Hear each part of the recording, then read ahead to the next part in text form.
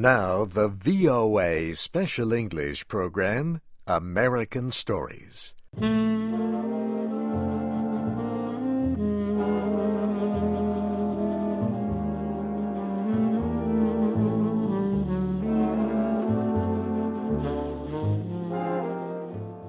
Our story today is called The Exact Science of Matrimony. It was written by O. Henry. Here is Barbara Klein with the story.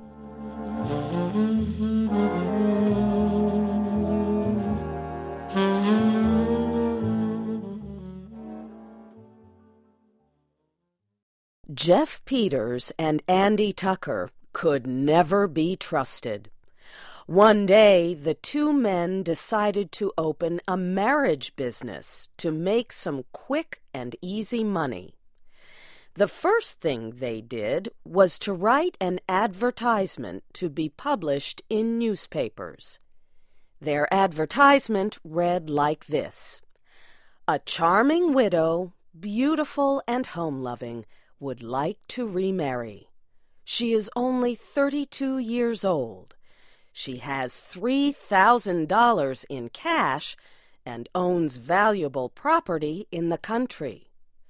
She would like a poor man with a loving heart. No objection to an older man or to one who is not good-looking. But he needs to be faithful and true, can take care of property, and invest money with good judgment. Give address with details about yourself. Signed, Lonely, care of Peters and Tucker, agents, Cairo, Illinois." When they finished writing the ad, Jeff Peters said to Andy Tucker, "So far, so good. And now, where is the lady?" Andy gave Jeff an unhappy look. "What does a marriage advertisement have to do with a lady?" he asked. "Now listen," Jeff answered. "You know my rule, Andy. In all illegal activities, we must obey the law in every detail. Something offered for sale must exist. It must be seen. You must be able to produce it. That is how I have kept out of trouble with the police. Now, for this business to work, we must be able to produce a charming widow, with or without the beauty, as advertised." "Well," said Andy, after thinking it over, "it might be better if the United States Post Office should decide to investigate our marriage agency. But where can you hope to find a widow who would waste her time on a marriage proposal that has no marriage in it?" Jeff said that he knew just such a woman. "An old friend of mine, Zeke Trotter," he said, "used to work in a tent show. He made his wife a widow by drinking too much of the wrong kind of alcohol. I used to stop at their house often. I think we can get her to work with us."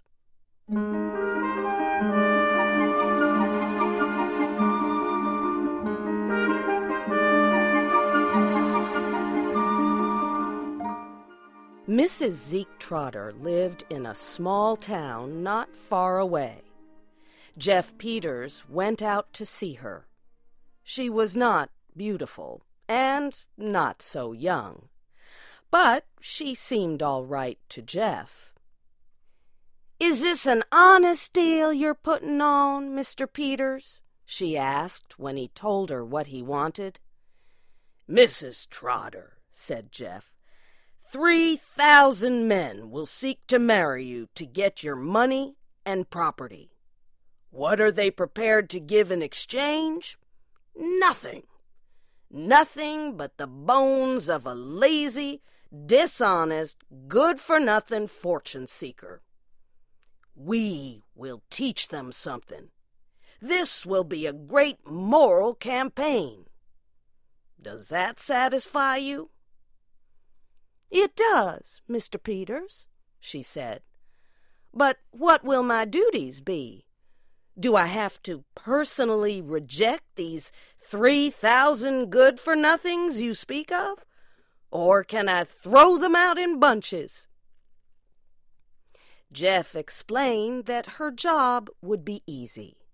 She would live in a quiet hotel and have no work to do.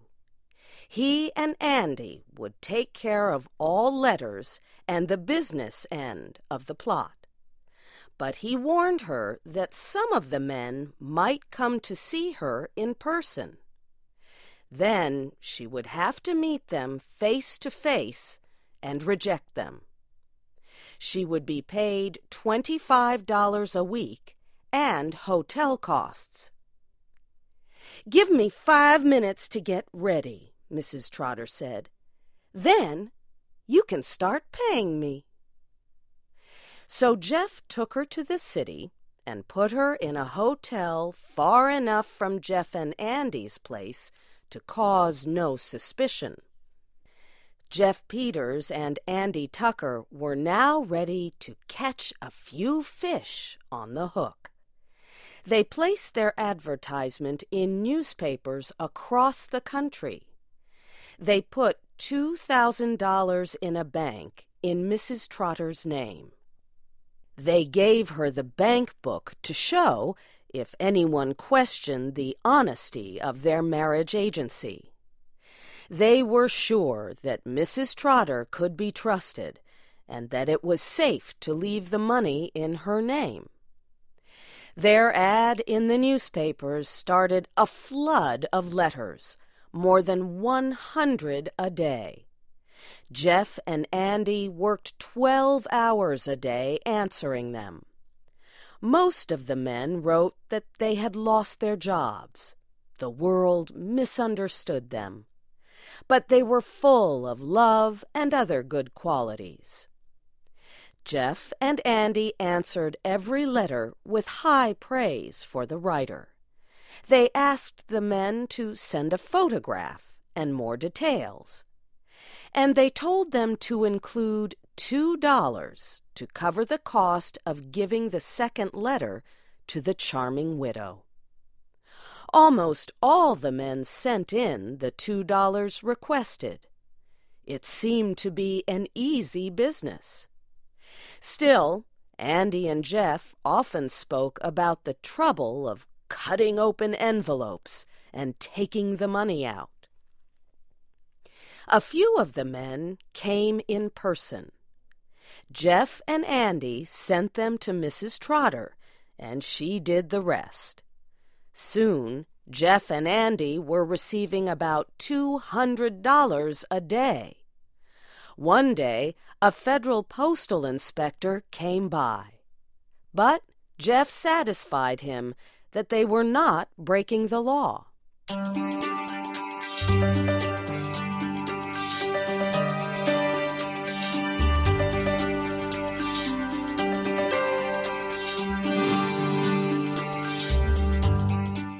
After about 3 months, Jeff and Andy had collected more than $5,000, and they decided it was time to stop.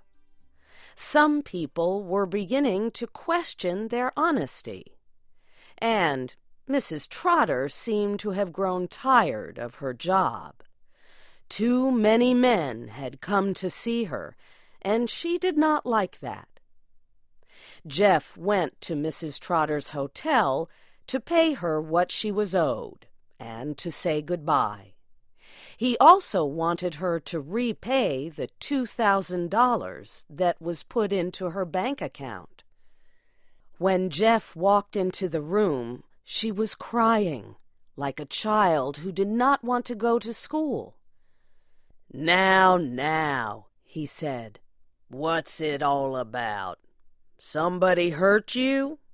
Are you getting homesick?" "No, Mr. Peters," she said.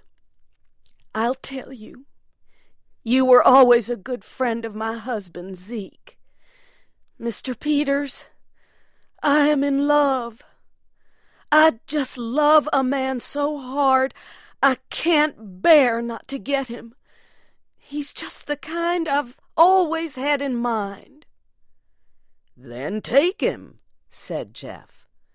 "Does he feel the same way about you?" "He does," Mrs. Trotter answered. "But there's a problem. He is one of the men who've been coming to see me in answer to your advertisement, and he will not marry me unless I give him the $2,000. His name is William Wilkinson." Jeff felt sorry for her. He said he would be glad to let her give the $2,000 to Mr. Wilkinson so that she could be happy. But he said he had to talk to his partner about it. Jeff returned to his hotel and discussed it with Andy. "I was expecting something like this," Andy said. "You can't trust a woman to stick with you in any plan that involves her emotions." Jeff said it was a sad thing to think that they were the cause of the breaking of a woman's heart. Andy agreed with him. "I'll tell you what I'm willing to do," said Andy. "Jeff, you have always been a man of a soft and generous heart. Perhaps I've been too hard and worldly and suspicious. For once, I will meet you halfway. Go to Mrs. Trotter. Tell her to take the $2,000 out of the bank and give it to this Wilkinson fellow, and be happy." Jeff shook Andy's hand for a long time. Then he went back to Mrs. Trotter. She cried as hard for joy as she had done for sorrow.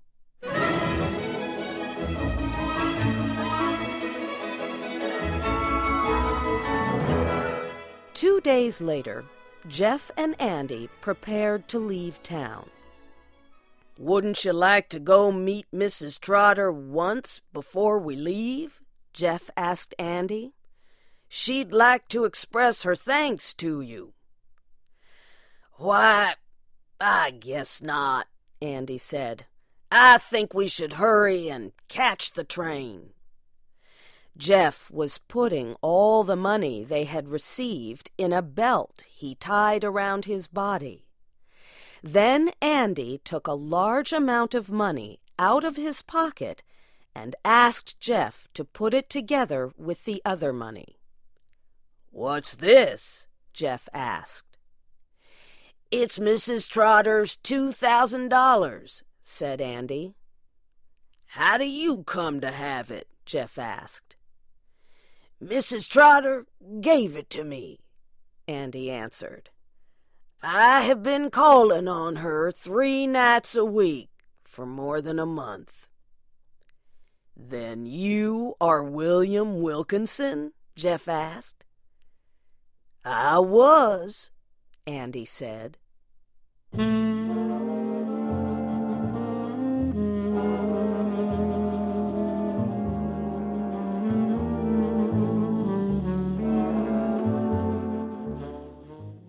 The Exact Science of Matrimony was written by O. Henry. It was adapted for Special English by Shelley Gullist and produced by LaJuan Davis. Your storyteller was Barbara Klein. You can read and listen to other American stories on our website, voaspecialenglish.com. I'm Steve Ember.